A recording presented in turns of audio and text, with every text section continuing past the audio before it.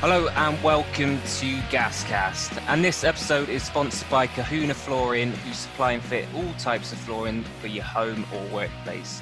Steve comes to you with a sample selection service and offers deals on supplied and fitted carpets, vinyls, LVT such as Carndeed and Amtico, engineered wood, and more. And to keep Steve on his toes, Daryl Clark, who we recently interviewed, occasionally calls to say, "Go and lay that, Kahuna Flooring, go and lay that." And I'll leave you to fill in how he finishes that call. Get in touch with Steve today on 07917 667 777 and mention Gascast to receive 10% off all orders. So still no football as coronavirus rumbles on, but here at Gascast, we've been busy providing you with content all over the shop. Do check out our interviews with the likes of Jamie Curitan, Nathan Blissett, and Lord Daryl Clark, as well as much, much more. This week, I'm pleased to say I'm joined by Max Alderson and Tom Metcalf, who should be down the line. Lads, are you there? I'm here. Hello. Great. That's a relief when that comes through. So we probably last recorded a main episode about a month or so ago. We still haven't had any football since then. But the latest reports are that EFL chairman Rick Parry wants a return to competitive action in the first week of June, with games played behind closed doors, providing they get the go-ahead from the government. Parry wrote to clubs last week indicating that the season could be concluded in a 56-day window, allowing minimal disruption to the 2020-21 campaign. So, Max, what's your take on this then? Well, it's obvious they want to get back to finishing the season as quickly as possible. I think June is potentially realistic. It would obviously depend on a lot of unknowns with how much the virus declines. They reckon we're maybe a week or two off the peak still, what we now mid-April. So, yeah, you would hope by the start of June, things would be looking better. There would be like a soft return to work for some industries like construction and the more infrastructure-based jobs that aren't, key worker jobs that are the only ones being allowed at the minute. And then, if that's being enabled, then footballers, to an extent, can return to work because they have minimal contact with anyone other than the other footballers. So I guess it's realistic. I mean, you have some clubs already in Germany. Bayern Munich are already returning to training with distancing from their teammates. So I suppose it is doable, but you have to ask, how essential is it that we finish this season? For me, it is essential. We can't even really be thinking about starting the next season until this one's done. I would personally rather us be absolutely sure that it's safe to return to fixtures before we talk about, setting a definitive date on it. We don't know until we get there. My personal preference would be for us to wait, see how the situation pans out, and when we're absolutely certain that it's safe to do so, then return to training and return to the fixtures. Be that July, be that August, be that September if needs be. It will be when it needs to be. Resume the fixtures then, and then, start the season late, and then you can look at, making next season more congested rather than this one, I guess, and just trying to rush it through at the risk of, people not being well or spreading risk to other families. That's at least how I see it for the time being. Yeah, and I mean, of course, safety is paramount. Mets, in your eyes, are there any alternatives to this, or does this sound like quite a feasible plan? Yeah, I think what Max has said about finishing this season, that's the kind of route I'd look at, even if it does impact next season. I mean, one thing that I've heard has been floated for next season is maybe just playing one game instead of a home and away fixture, like a toss of a coin or whatever, and playing just the one fixture, which obviously isn't great, but it means you can kind of condense that campaign down. And bearing in mind, next summer is then the World Cup as well. Yeah, it has been moved to next summer, hasn't it? Yeah, the Euros that has been Euros, put back to 2021. So being played behind closed doors. I mean, we're going to talk about this later about the financial impacts of all of this, but how would that work? Is it just an iFollow setup, do you reckon? Yeah, well, UEFA's lifted the 3 p.m. blackout for TV, so they're obviously looking at that as an option. I think realistically, if you can't let people into the ground, which by the sounds of it, I mean, just isn't a goer. You can't have 5,000-6,000 people at the Mem, or hopefully more than that, watching a game when half the country's in lockdown. It can't be going on. So I think iFollow is going to be the one, and then it also kind of um, softens the blow for the club in terms of revenue. So I mean, I think it's a win-win for having the iFollow. I don't know if the Premier League can do that as well, and again the Championship, but I mean for our division that's good enough, as good as it's going to get, I think. Yeah, I suppose the trouble is, Max, is most people have already shelled out for season tickets. So do you reckon people be up in arms if they've then got to pay money for an iFollow subscription? Well, the infrastructure and the technology is already in place for the iFollow, so you would assume that that's the route they're going to go down, and you'd hope certainly for the home games that if you are a season ticket holder, you would get those for free. The away games have never been a part of obviously the season ticket package, so you probably have to pay for those, and obviously non-season ticket holders as well. Um, I don't think many people would be too up in arms about this. It's obviously a very unique situation, and the vast majority would accept that the club needs their support rather than demanding their money back. A lot of clubs may potentially face administration over this, or certainly massive financial problems. We're no exception to that because we rely heavily on match day income and revenue. So you would hope that most would sort of want to help the club out and say, it's fine, leave it. I'm not interested in getting anything back. But some will obviously feel like they've paid for a product and they want that product delivered on. And allowing, iFollow to be free for the season ticket holders is certainly one way to do that. Yeah, I mean, the financial implications for the club are massive. And I mean, since we last recorded, we had our accounts published and it made pretty stark reading. Yearly losses of 3.4 million, debts at nearly 25 million. Mets, I know you spoke to football finance expert Kieran Maguire, which was a great chat, which you can listen back to. But what were your main takeaways from your chat with him? Main takeaways were, there was some good news in the accounts. Revenue is up, so I mean that's a good job from our good friend Tom Gorringe. But expenditures up, which has dwarfed that. So the cost cutting that Martin Starnes has mentioned, the around about 1.7 million, should show up in next year's accounts rather than this year's. So for now, it's pretty grim reading. It seems like the average, or a ballpark loss in League One is about £500,000, which obviously isn't great. But to put us in context with the rest of League One, Kieran thinks that we'll be around top 8 for projected losses this season. So we are in our division losing towards the top of the table of money. And that's projected before the coronavirus outbreak. So, I mean, that's with all of that match day revenue. How on earth are we going to cope in this period of limited income? Well, the club obviously have published an article. It's on the website about how us fans can help. So they've said about buying your season ticket now. We've sold around 600 so far, just over 600, which is, I think, brilliant. About Carl Bennett's wages for the year, I reckon. Yeah. I don't even think it'll cover that. So we'll be happy.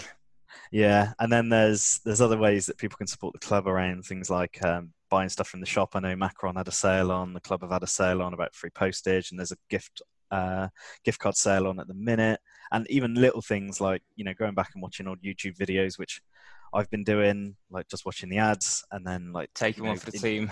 Yeah, interacting with them on Twitter. It's all kind of micro bits of money, but it all helps. And presumably we are cutting a lot of costs on. We don't need security for match day. We don't need scouts at the minute, all that kind of stuff. So, I mean, we're kind of going into survival mode now until we can kind of get back up and running. Yeah, I mean, it does still feel like a drop in the ocean, really. I mean, it's obviously unprecedented for everyone at the moment to try and figure out how best to survive this period. Today, in fact, there was a joint statement from the EFL and PFA stating that a working group will be established to discuss issues. So that's good to see that there's been some movement there. I don't know why that wasn't started earlier, though, to be honest. And I That mean, was a bit of an odd one, actually. I did see that announcement because they said they were going to get 6 captains from the EFL, from each league, I think it was, and then a PFA representative to go with them. But yeah. I'd want the PFA doing that rather than, I don't want, no disrespect to Ollie Clark, I'm sure he's a clever kid, but I'd rather have someone who's a negotiator walk into a room with the EFL, not Ollie Clark with his Bristol Rovers backpack. Yeah, it'd just be going in. Let's win every tackle today, then, lads. Going in 2-footing Rick Parry, getting sent out of the room immediately. Yeah, lose the battle in midfield.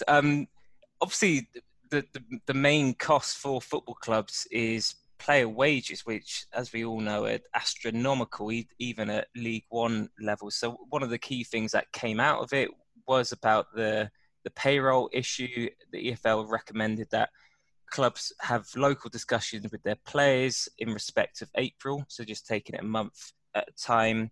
A compromise proposal has been agreed between the EFL and the PFA for those clubs engaged in deferral negotiations with their players, meaning that up to a maximum of 25% of players' wages for April may be conditionally deferred within the following limits. Players earning less than £2,500 per month will be paid in full, but the 25% deduction must not take any player below £2,500 per month. So this is just a recommendation, not a directive. Max, what's your views on that? Talking as someone who's taken a pay cut myself for this, not through my own choice, I myself was quite aggrieved by the decision for the company to do that. But I understand that it was also necessary for other people to keep their jobs. Company I work for took a percentage pay cut across the board. So everyone was equal in that respect, and people were able to keep their jobs. And while at first I was annoyed, I do understand the collective need to come together and short-term pain for long-term gain and keeping jobs. And hopefully players in League One and League Two can see the same thing. They're on obviously a lot higher wages than the average Joe. And taking a 25% reduction may look, on paper for them, a bit like, well, why should I take a pay cut? I'm a footballer. I'm being employed by this employer, but by the same token, they're not playing football at the minute. So it's fair in a way. And hopefully the players can band together locally. Like they've said, each club is being looked at as an individual case. And Rovers will obviously have to talk with our players. And you'd hope for the good of the club and the future of the club, they will all agree that it's the right thing to do. For the collective good, not just for the football club as an existence, but there's obviously lots of people at the football club who have jobs and rely on that income for their families as well. So, yeah, I think it's the right thing to do, but obviously it's not me on the receiving end of that pay cut, so it's difficult to say. Yeah, because I mean, obviously players are getting a decent whack. I mean, most of the first team players be on like a lot more money that we could ever dream of. But obviously, if they've kind of got big mortgages based on those wages, then potentially they will be aggrieved by it. But what was quite interesting, Metz, you were telling me staff won't be furloughed. Weil has come out and said that. Is that right?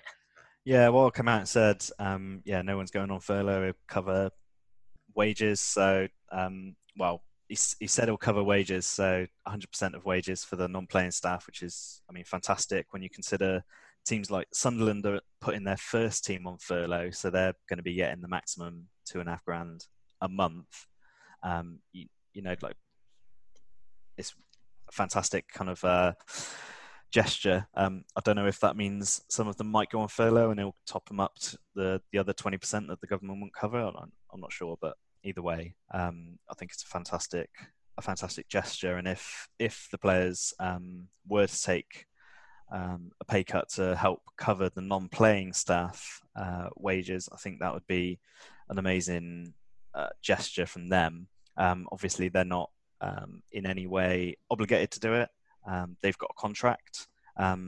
Your point, Max, about them not playing football was an interesting one, because I straight away thought of someone like Andy Carroll.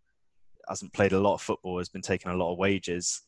Should he take a pay cut when he's injured? It's not in his contract. Obviously, he gets paid the full whack. Same with this. Obviously, this is an extreme occurrence, and everyone's got, like you said, everyone should band together. So it's slightly different. But from a legal standpoint, they've signed a contract.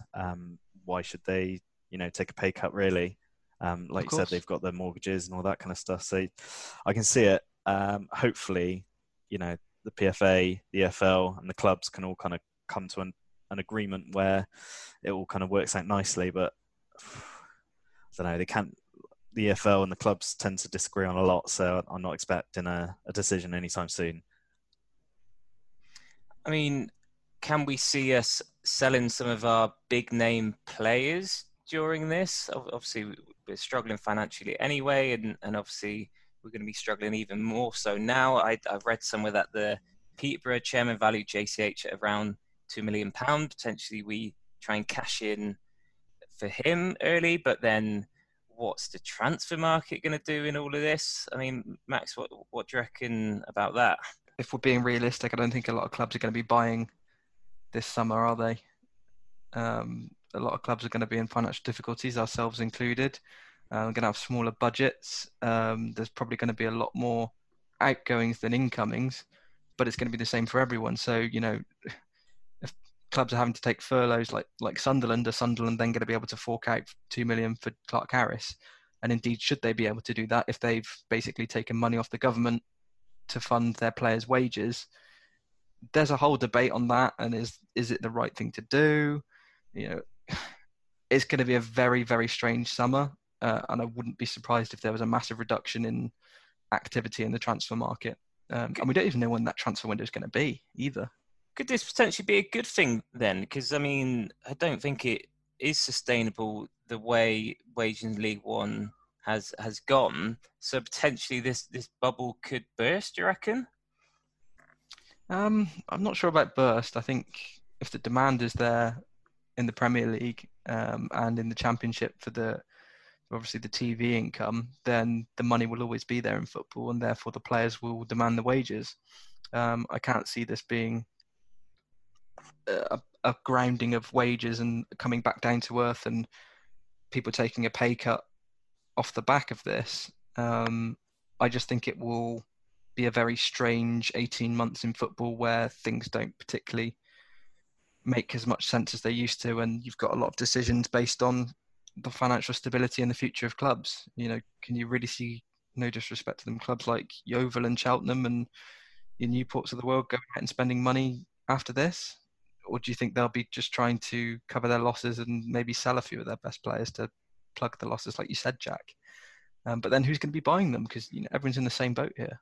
Yeah, I mean, that is a really good point, one that I hadn't necessarily thought of, actually.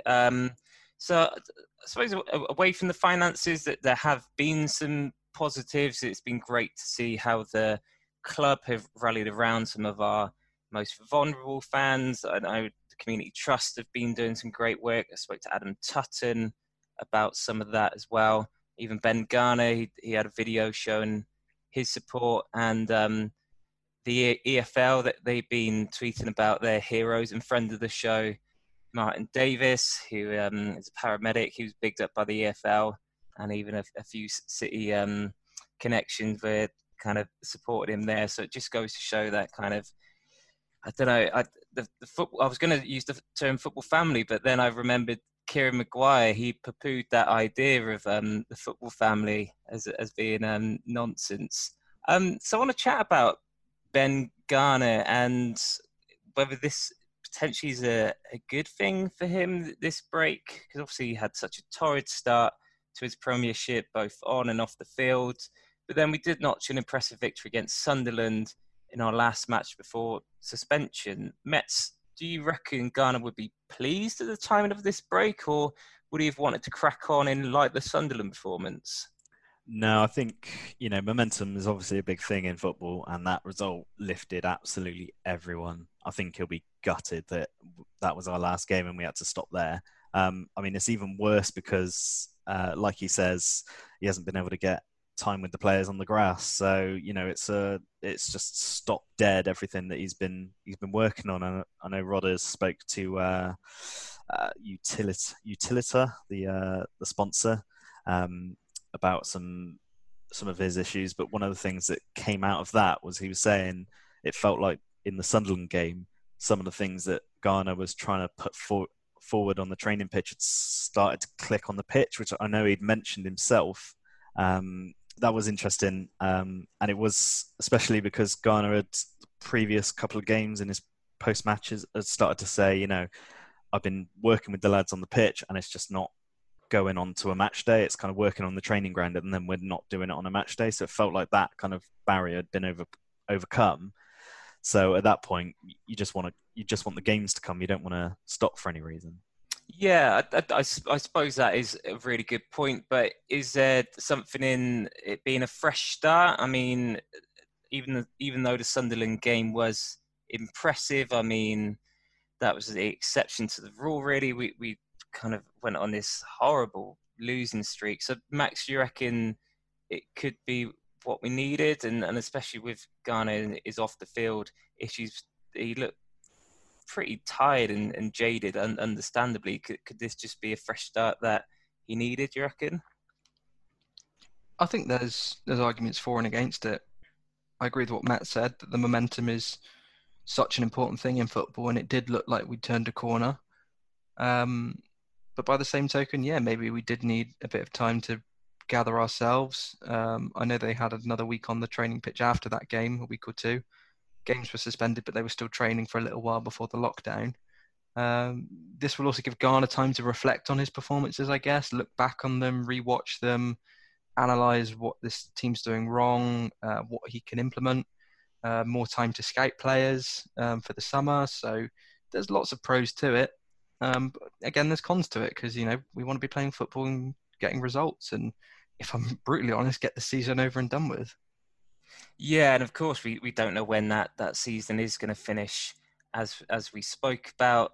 Mets, can you see this kind of change in how Garner approaches the transfer market, however that looks? Yeah, I mean, it definitely will mean he's not going to have any money to spend. I think that's a certainty. And actually, I think he might have to trim the squad a bit to, kind of cut our cloth. When Max was saying earlier about it's certainly going to be not a seller's market, it's going to be a buyer's market in the summer. Because one of the things also is, even when we do come back, eventually there are going to be people who have gone this long without football and just think, I found something better to do, or are of an age that they don't want to risk coming back, or maybe they've lost their job, unfortunately, and can't come back. So we don't know what the crowds are going to be when we come back. I think it could be a bit of a shock to the system. So I think it could be more loans. It could be more youth players, which, I mean, I certainly wouldn't be against seeing more of the youth players we've got. As there are a lot of players out of contract in the summer, so it might be a case that once they go, we have to replace them with cheap loans or youth, and just see how we go. Really, I mean, he is here to develop youth players. That's one of his big selling points. So hopefully, it kind of plays to his strengths a little bit. Yeah, and I suppose with Garner really changing the way we play quite dramatically, I think we could all see that we needed some new personnel for the style of football he's playing. Max, would you worry a bit if he's trying to change the way we play and he's not able to bring in new people? Yeah, definitely. I think everyone knows that we need 2 or 3 central midfielders to play the style of football that Garner wants to play, the high tempo and the controlling of possession. We aren't going to be able to do that with the squad we've got, and it does need changing up.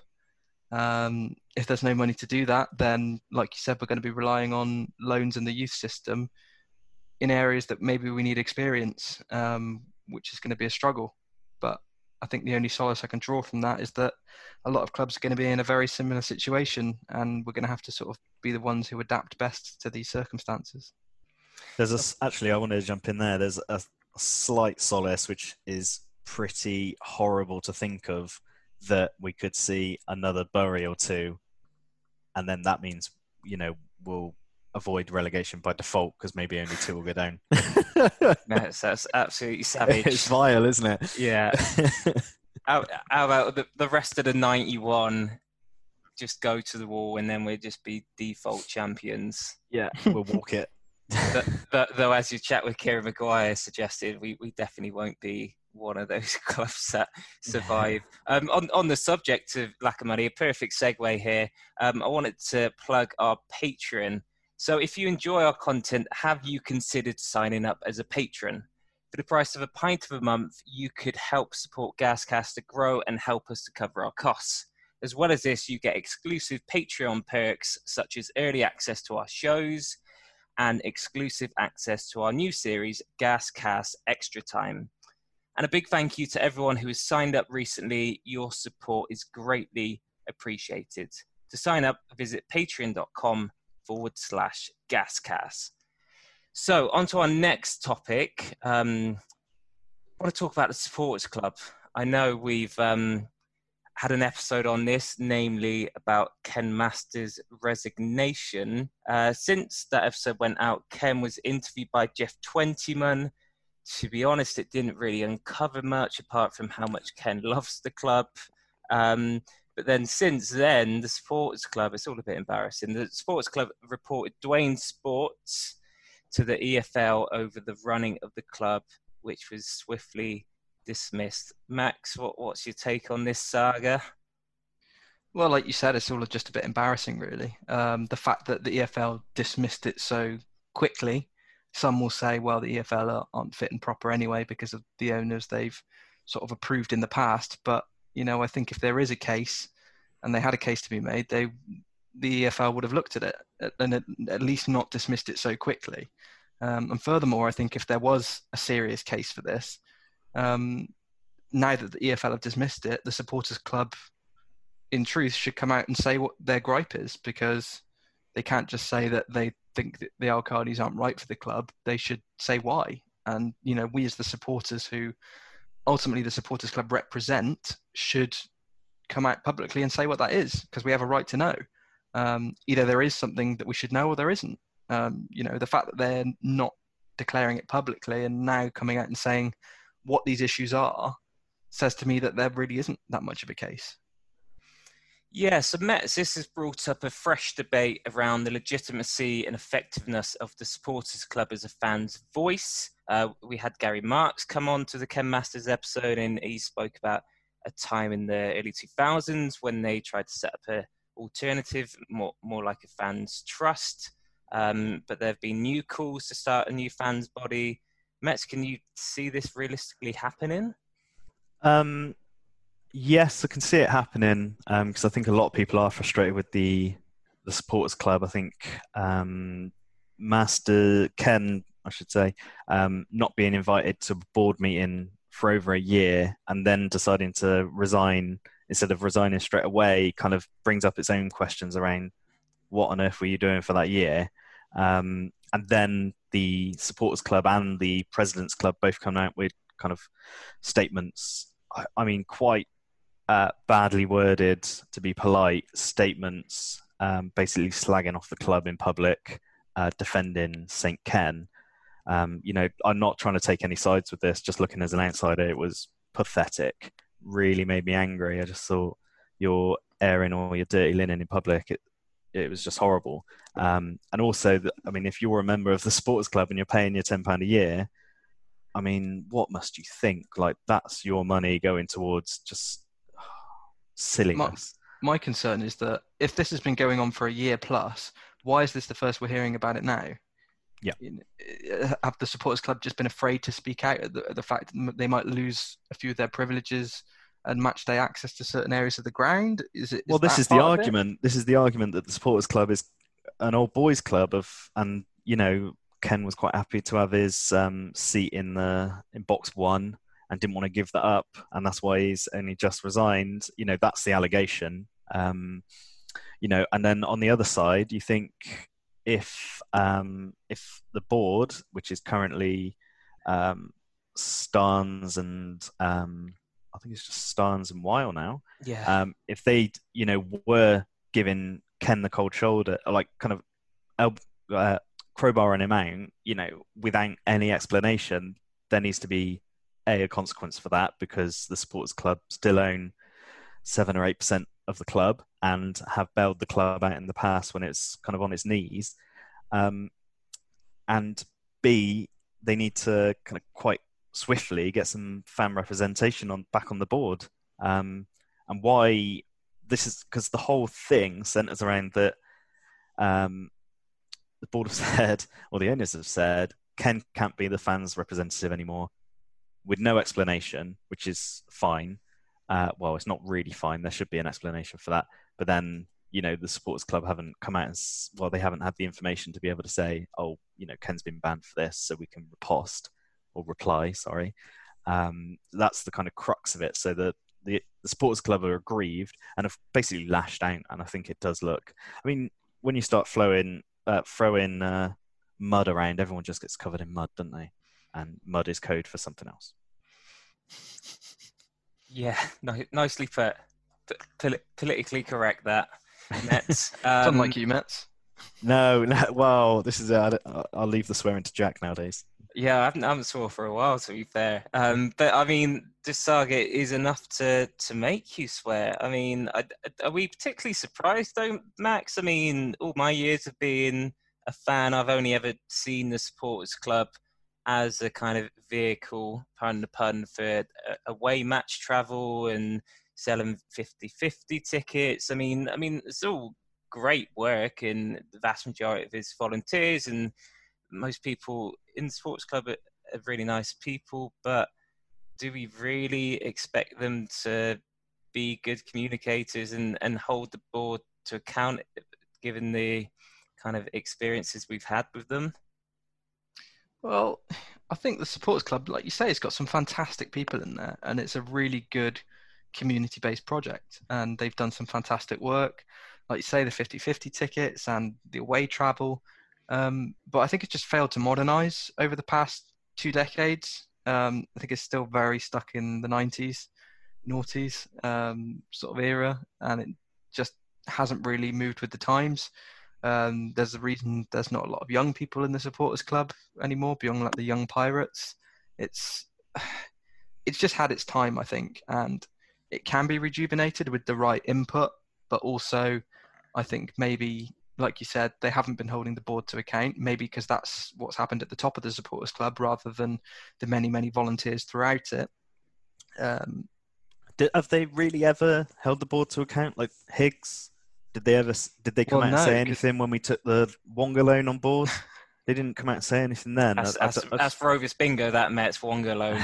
It's actually, they actually did the opposite. They supported the club during that time. I remember in non-league when we went away to Macclesfield, they had the orange tops.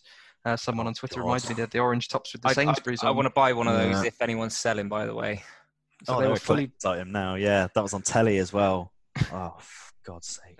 They were fully behind it, and as most of us were, we were behind the court case. But at the time, we didn't know that the club were basically gambling our existence on this court case. The watertight contract. But the amount of the interest on the loan we took out was just ridiculous, and we sort of have to be thankful that the Al-Qadis came in and bailed that out, because I really doubt it seemed to be, at least from what I could tell, that Higgs definitely wasn't capable of bailing us out of the hole he dug us in. Do you think the supporters club did very little to raise any awareness or problems with that? This is a question for the pair of you, actually. Do you think the supporters club have got not like a vendetta, but a bit of a grudge against the Al-Qadis? Because I remember Chappell coming out, Jim Chappell, after promotion, the Lee Browner one, and he came out and he was very aggrieved that there wasn't an open top bus tour, but Weil got carried down the Gloucester Road for the drinkers. I remember him specifically saying that. Do we think that the supporters club aren't all that happy with Al-Qadis compared to previous boards? Yeah, definitely. I mean, we Definitely. can see with this saga that they act very childishly, even in official statements, where you can kind of get emotion out of it and get some facts and professionalism down. It just seems like their noses have been put out of joint. And I think it's quite telling that Jim Chappell would come out and say something that is his own personal view, that we should have a open top bus tour. I mean, many others may have shared that view, but that was just him sounding it out and kind of throwing his toys out the pram. But when have you ever heard them come out and really get across fans' concerns? You haven't. It's only when it comes down to an individual gripe, really, and it's just all petty. So I'd imagine that their relationship with Nick Higgs was quite good, even though obviously you can say what you like about Nick Higgs, but we were in a terrible state, and obviously you only got to look at previous boards as well. And as you've mentioned, did they come out and speak on behalf of the fans' concerns? I don't think they did. So it's quite hypocritical that for one owner that they don't come out, but another one they is. So yeah, I think it's just an emotional thing. They've had their noses put out of joint, and then they throw their toys out the pram. Yeah, because if they'd come out, I'd have a lot more respect for them if they'd come out. Because this Masters was signed essentially over the accounts, and the fact that we're a going concern, basically mean we're technically insolvent, but was pumping the money in, so we're okay, which is the same for about 80% of clubs. So it's no kind of big deal on that. But you'd like to think I'd have a lot more respect for the SC if they'd come out and said, we are making a stand now because the debts are going up. Yeah. We're losing way too much money. We've tried to raise this at board level and we've been kicked back. We need to do something, not having little kind of digs in quite unprofessional statements. Yeah, it didn't seem like they were doing it out of principle, did it? It only came out when Ken was kicked off the board, and yeah, they were feeling aggrieved by that. Surely you could come out and do that early. I mean, Ken mentioned like last year's accounts being like not great as well, but again, we didn't hear any communication from that at all. I mean, this leads us on quite nicely, talking about the Al-Qadi ownership. Obviously, we've released that fantastic interview with Daryl Clark. One of the notable things that came out for me is Harley's question about the ownership, and whether the club can move forward with it. And Daryl unequivocally said that the club will stagnate under the Al-Qadi's ownership. I mean, Max, what's your views on that? Well, I think he didn't really say anything that we don't already know, and that's that while obviously has the best interests of the club at heart, but every time he spoke about his relationship with the owner, he seemed to say, "I only met the owner once or twice," and he was referring to Hani Al-Qadi. And we've always known that Wiles only owns a part of the club, and the rest of the family maybe aren't as interested, and that has been maybe a big gripe that a lot of fans have had with the Al-Qadis, and maybe Daryl too. We just don't know what goes on behind the scenes, and I tend to agree. I don't think that I think Wiles is a great guy. I really like him. I think he's got the best interest of the club at heart, but I don't think he has neither the money or the majority. Everyone's got to be. Daryl kept saying everyone's got to be pulling, in the same direction, and it doesn't feel like the Al-Qadi family are. I know they've had a lot of problems. They've had a lot of issues with where they want to take the club. They've had a lot of issues with the UE Stadium and that sort of collapsing in. And maybe in an alternative universe, things would have gone right, and we would maybe have moved forward into a new stadium at the UE, and all of the Al-Qadis would have been happy and moving forward in the same direction. But it certainly seems like that's not the case now. Obviously, they've tragically lost their father quite recently. I just don't think that we're going to go anywhere with them, if I'm honest. As much as I like them, and I'm always be thankful for them for sort of digging us out of a hole and plugging our losses. I just don't see them taking us forward, because frankly, the club needs 20, 30, 40 million pumped into it to build something if it's ever going to make a decent profit and be sustainable. He's always preached about sustainability, but it just doesn't. As the great work that Tom Gorringe does, the infrastructure isn't going to improve based on getting some new pasties in and electronic turnstiles. As good as that is, and as great as it is to see that on a match day, we're not going to move forward until we build something big.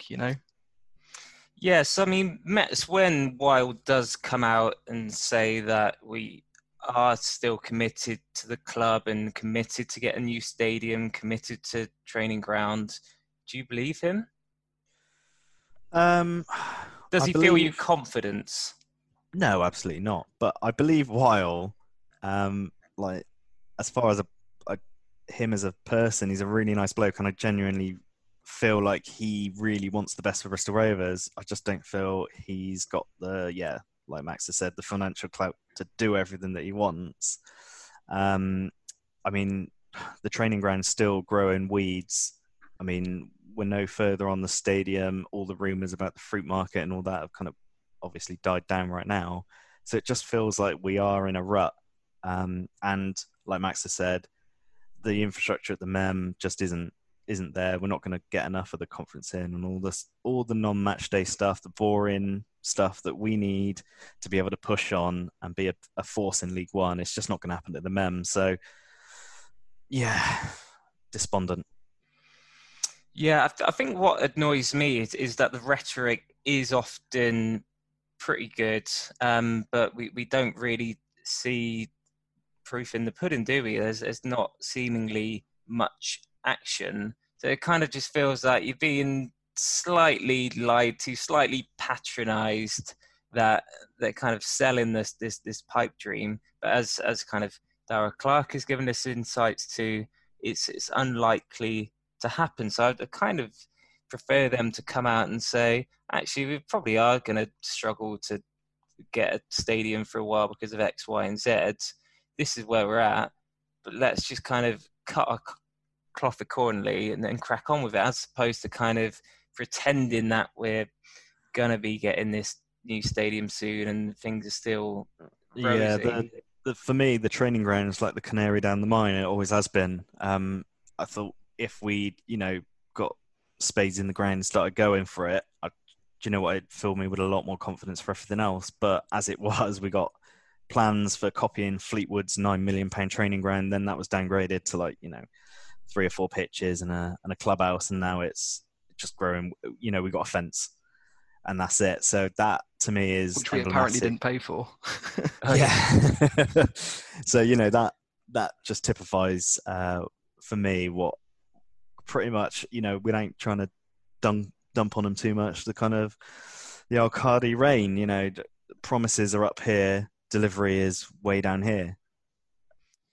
Yeah, and I mean, being a Rovers fan, you don't expect the world, do you? But like with anything in life, if someone kind of says quite passionately that they're going to do something, you can believe them the first time, and then if they say it again and nothing really happens, then the belief just goes down and down. So I kind of feel like just some openness so we can kind of know where we're at and actually own that. On a more rosy subject, I mean, obviously we go to football for the match day experience, meeting up with our mates, having a pint of cider and having a pie and the rest of it. So when we do return to the MEM at some point, what are we most looking forward to, Max? Oh, big question. I miss all of it, to be honest. I miss my mates. I miss having pints. I miss the limbs when we score, on the rare occasion that we do score. Miss giving the R as well. You're probably one R giver. I'm a prominent R giver on occasion. I've been told. So yeah, I do miss the chanting and the singing. I just miss my football, and even stupid stuff like watching it on TV, like on the old Sky, just like casually on a Sunday. I miss that as well. But Rovers specifically, obviously, we've got a massive bond with it as supporters, and just miss seeing the teams walk out and play the game. As average to poor as we've been at home this season, you do miss the anticipation of going to the ground, walking in, getting a pint, catching up with a mate, having a good old moan. What do I miss most?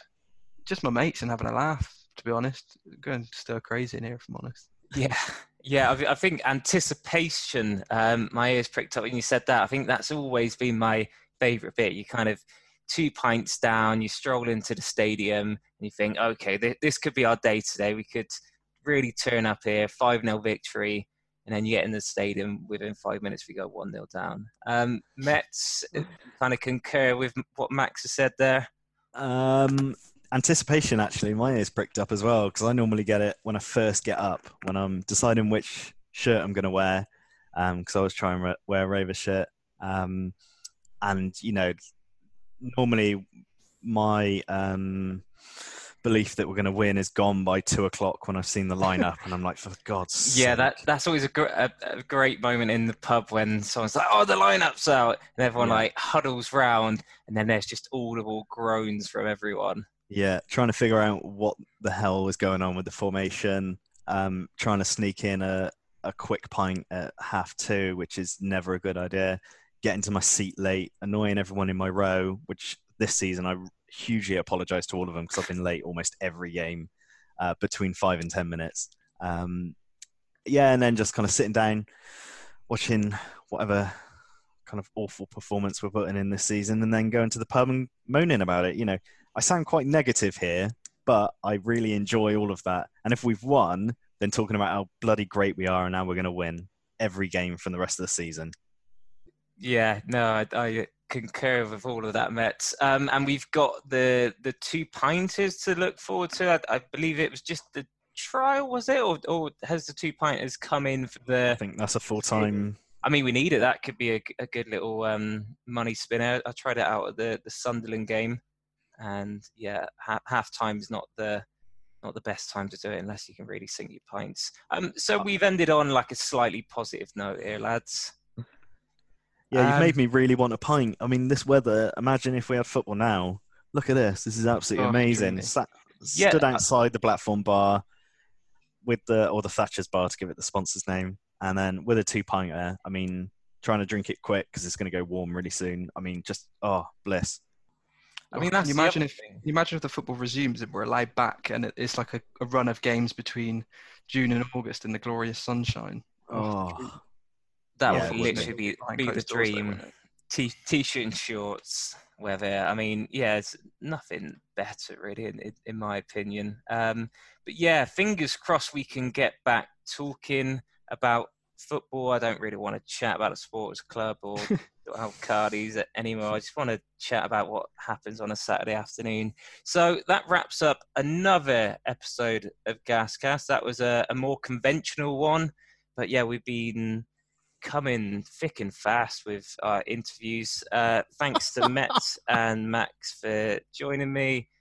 Do keep your eyes peeled. We have got plenty more Gascast content being released, plenty more big name interviews. So all that leaves me to say is stay safe, everyone, and up the gas. Up the gas. Up the gas. Wash your hands.